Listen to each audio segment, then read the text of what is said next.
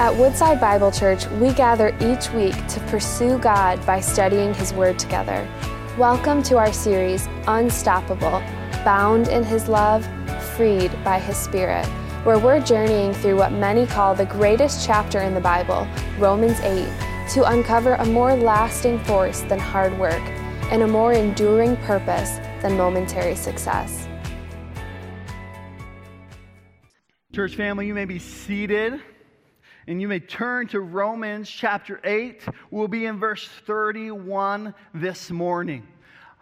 So thrilled you were able to get here safely in the snow. I deeply resent any comments that have been made to me about the happenings of football games yesterday, but in the spirit of brotherly unity in Christ, I'm going to press forward. And I deserve all of that because I've had 9 years of good times so far. What are you sure about? What are you sure about? And after this week, you might be sure that you ate a whole lot too much. I find myself in that camp.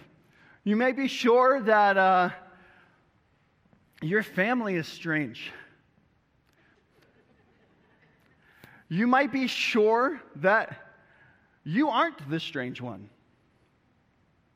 Be careful. You're in dangerous ground if you feel that way. You might be sure of some people in your life that you desperately love or desperately dislike, that they'll never change, and that you're stuck with this situation forever. Now, what we're sure about, whether it's death, or whether it's taxes, or whether it's anything in between, that changes how we live day to day. And we've been in a series, really two series, broken up, looking at Romans chapters 5 through 8 now, where Paul has been laying out a truth that he ultimately was sure of. He was sure of our outcome and our identity in Jesus. He was confident in that. And he's spoken at length about that. And as we wrap up the very end of this today, before we start an Advent series tomorrow, I think the best thing we can do is recap some of what he stated. He was clear that we were not at peace with God. In fact, God was against us because we deserved that. Because we had rebelled against him. Because we were broken. Because we were sinful.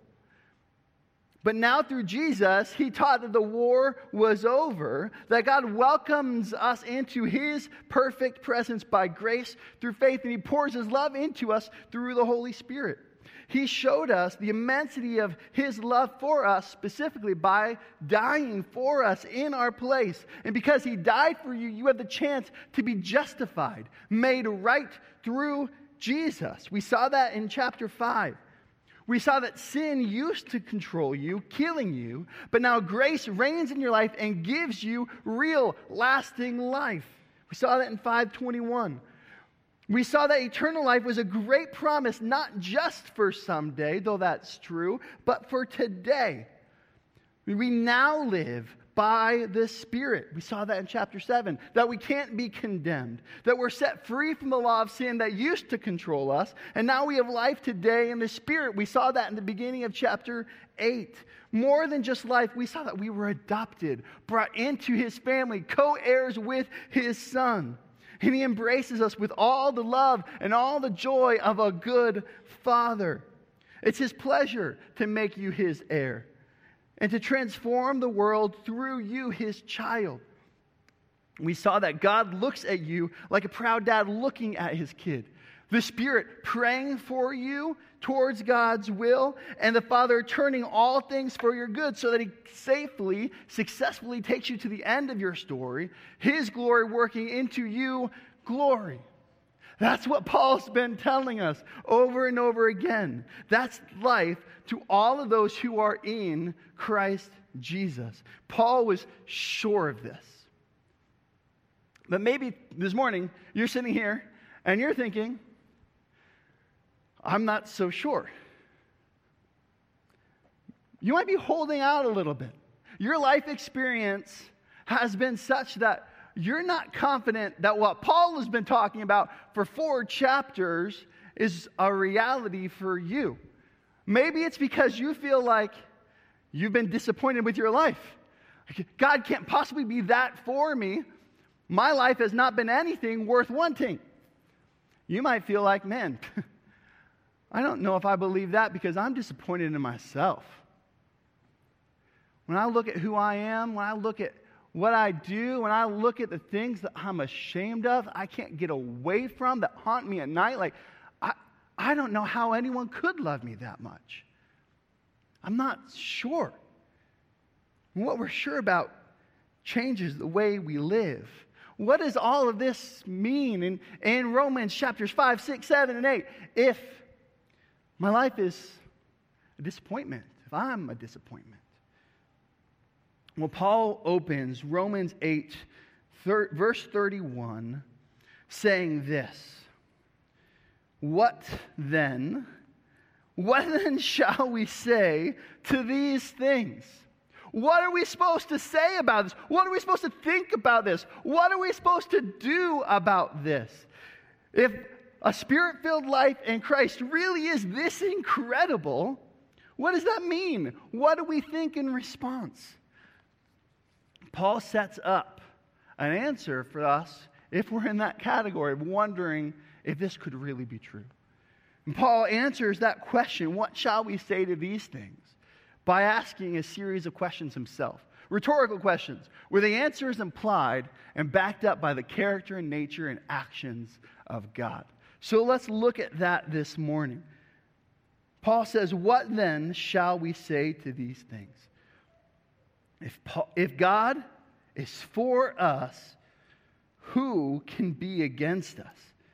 He who didn't spare his own son, but gave him up for us all, how will he not also with him graciously give us all things?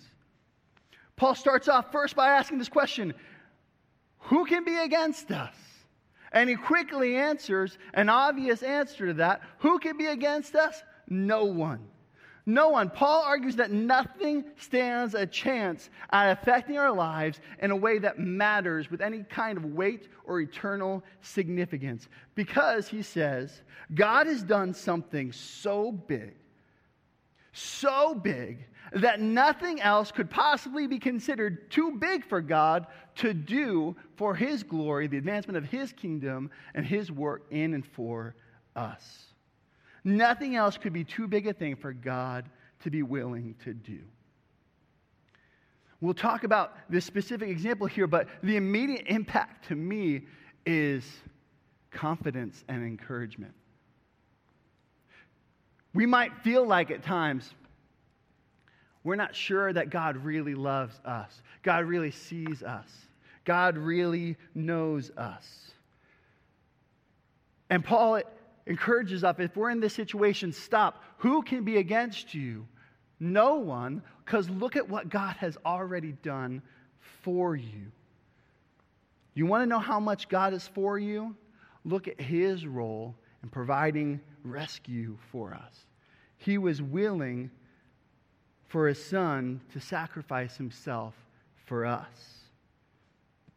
That father-son relationship, that's something we know in a broken way in our life, something we know in a broken, imperfect way in our culture. And God's own story of His work throughout history and Scripture is filled with imperfect examples of fathers and sons. They drive home the point that, hey, a father's love for a son is something huge and isn't just needlessly squandered. We see in 2 Samuel the moment where Absalom, King David's son, is killed in the middle of leading a rebellion against David. His own son turns against him, rebelling against him, trying to steal the throne and the kingdom and the people's hearts away from David.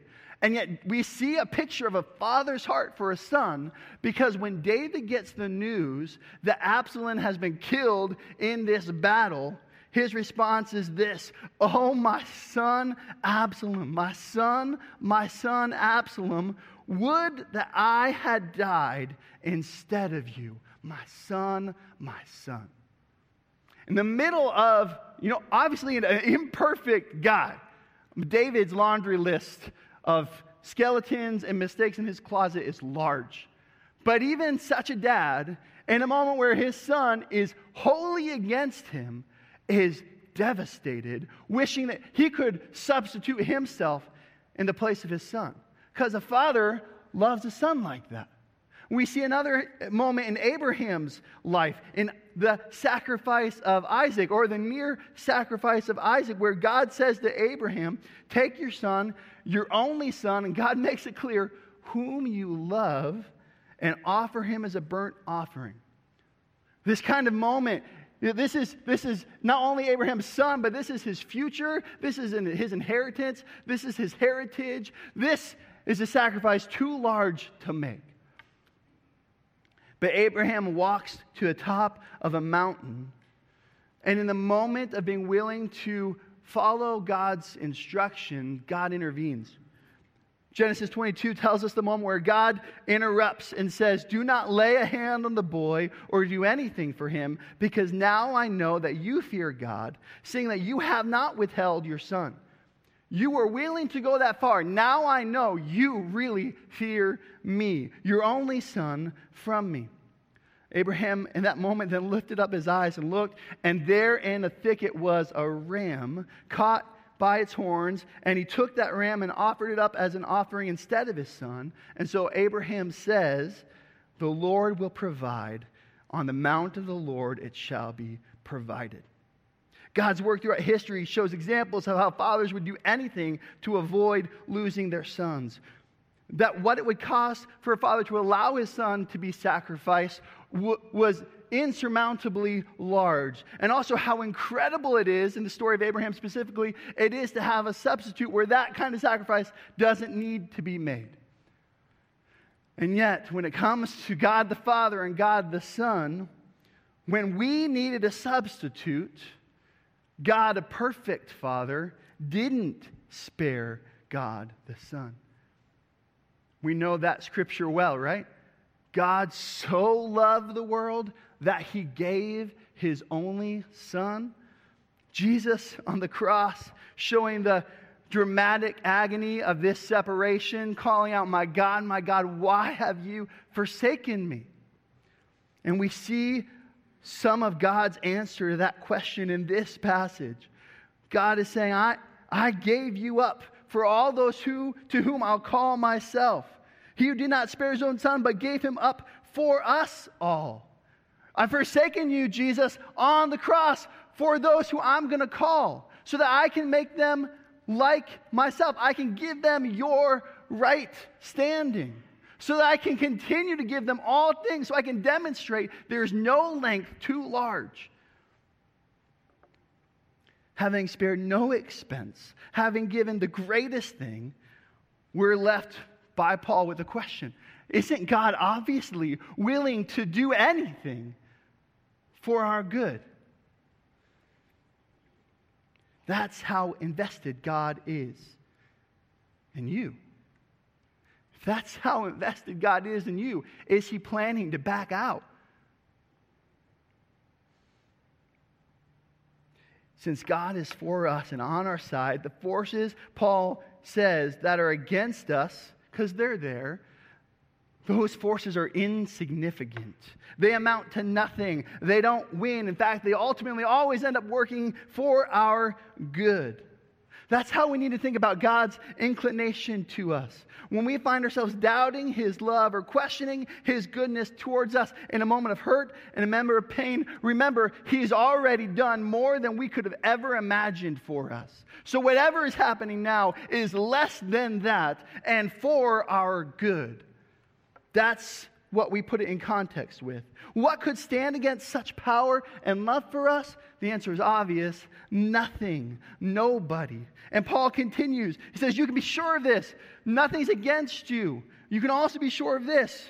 Who can bring a charge against God's elect? He says in 33. Who can bring a charge against God's elect? It's God who justifies. Who is to condemn? Jesus Christ is the one who died. More than that, who was raised at the right hand of God and who is interceding for us.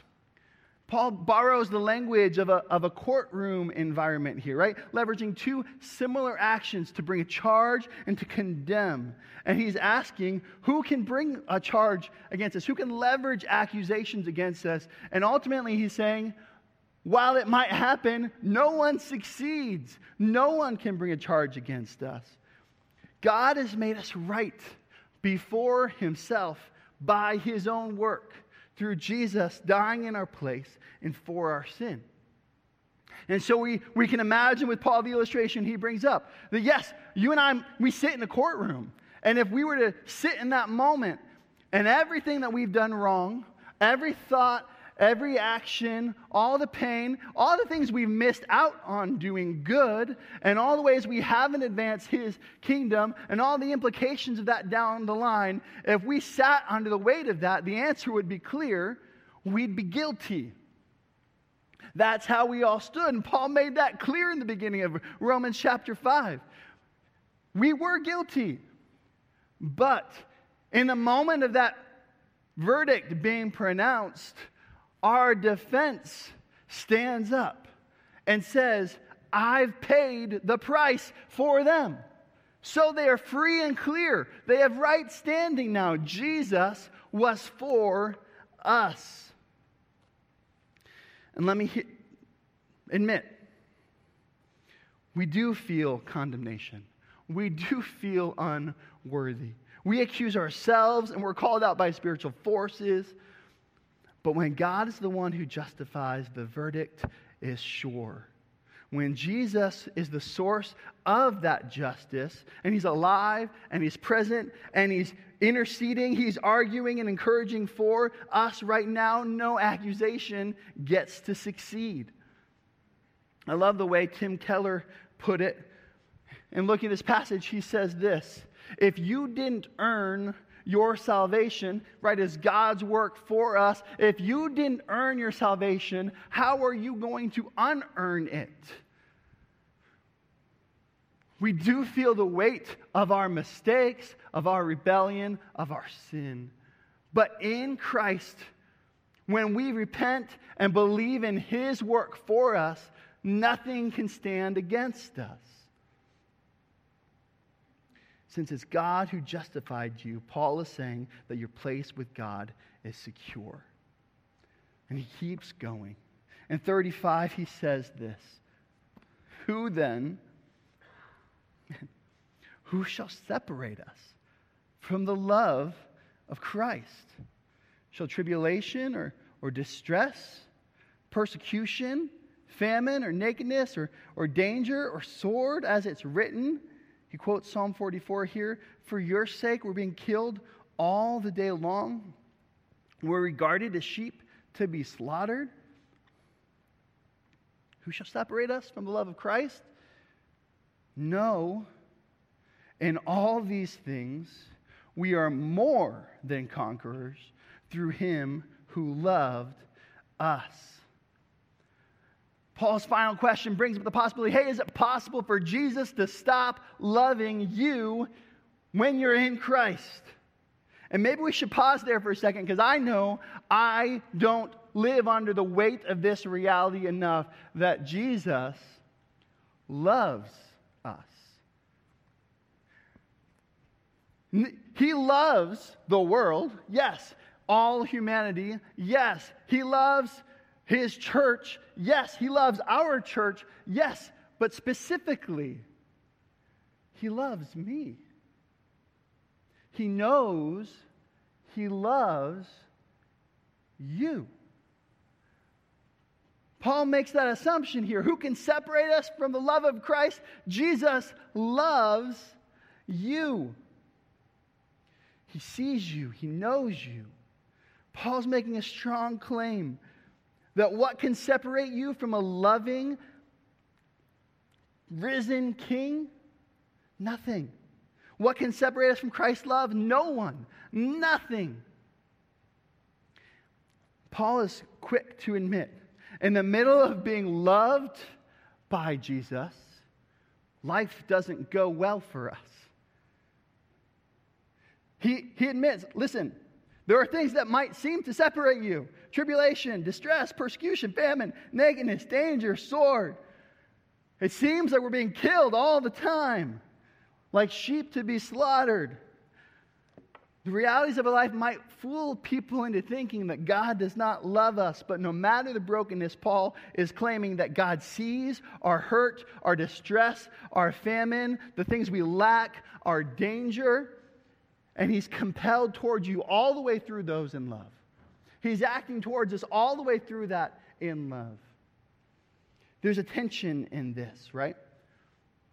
A risen King holding us in a tight embrace in love, and yet Paul chooses to quote Psalm 44.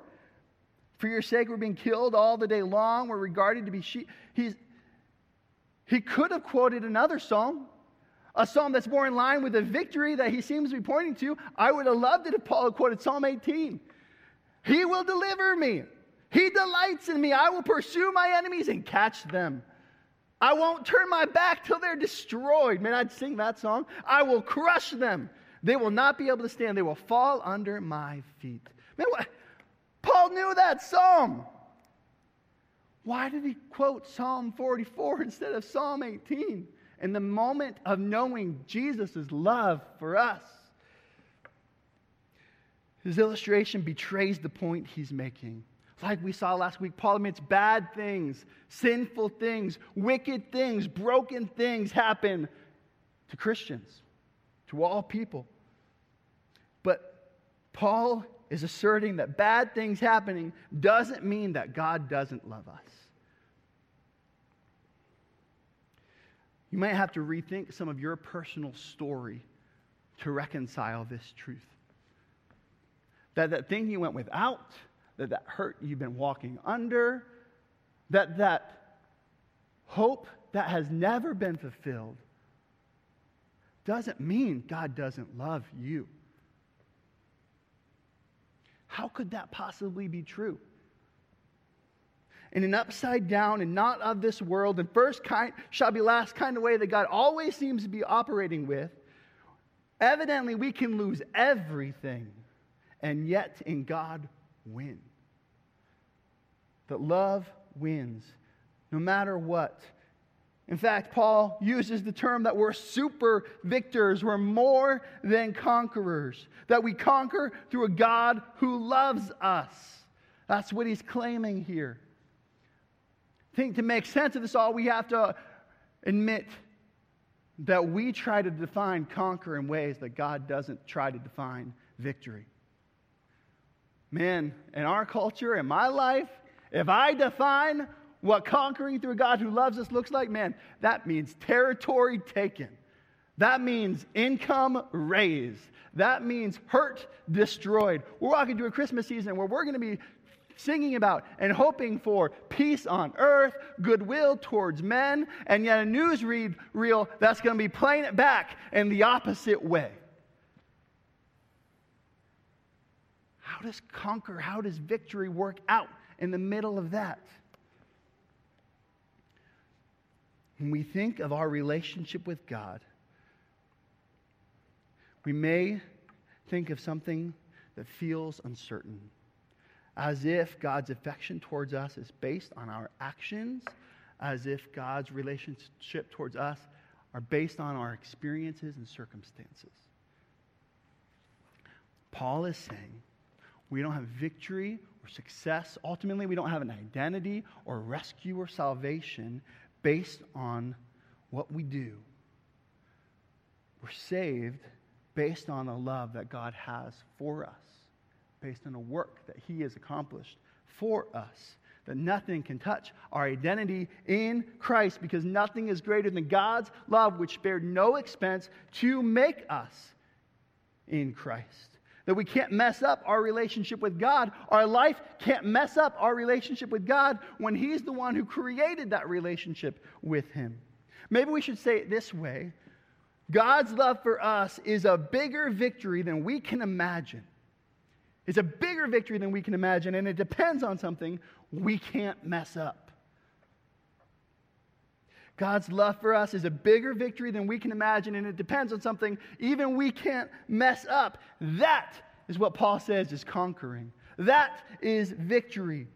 Paul's point is not that we should become self-actualized, that we should experience a blessed life, that we should experience abundance in this life. His point is how resilient we can be, how grateful we can be, how sacrificial we can be, how strong in our love back to God we can be, no matter what life looks like. Because God has loved us and awoken us into life and freedom to know and love Him, the very person we were created to image and to know. We can know peace and joy now and forever. That's victory that can't be taken away. And he drives home that victory with a series of couplets. Pairs of things, I'm sure. Neither death, nor life, nor angels or rulers, or things present or things to come, nor powers, nor height, nor depth, nor anything else in all of creation will be able to separate us from the love of God and Christ Jesus. I'm sure nothing will separate us from the love of God in Christ Jesus our Lord. Nothing, no power, nothing, the anxieties and the worries of today, nothing, the fears and uncertainties of tomorrow, nothing can take us away from the relationship of love God has for those who are in Christ. So what are we sure about? If that is true, what are we sure about? I think Paul was probably sure of death and taxes. And in fact, the guy he paid taxes to arrested and executed him not too long after he wrote this letter to a group of people who not too long after they received this letter were going to be hunted down and burned. But Paul was sure that this group of believers could know that God's love was for them in such a way that they had all the victory they needed. There. That's something I can be sure about. We win because God loves us. God's love is the win. So in Christ, what can we know? Jesus died in our place for our sins. When we repent and we believe in Him, we're in Christ. And then in Christ, God is for you. Nothing's against you. In Christ, God accepts you. Nothing can bring a charge against you. He's accepted you. When you're His, Jesus has done everything to make you right before Him. And in Christ, God always loves you. Even later on today, when you're not sure you love yourself, God loves you. Nothing can separate you. Are we sure of this? How might Woodside White Lake, how might the Hickson family, how might you live differently? How does this change the way we come before God in worship and in prayer? How does this change the way we orient our priorities in life, knowing a victory that can't be taken away and that wholly defines us as ours forever? How does this change the way we attack what we're afraid of tomorrow? Romans 8 gives us confidence. We are held firm. We are held fast as we sang. We're victorious in life and living. The storms, yes, that's a given. But the conquering victor, adopting us into His love, that is the undeserved, unshakable, unstoppable promise that we can be sure of forever. Thank you for joining us as we study God's Word together. We would love to hear how God is moving in your heart and get you connected into the Woodside Bible Church family. Head to woodsidebible.org/connect to introduce yourself today.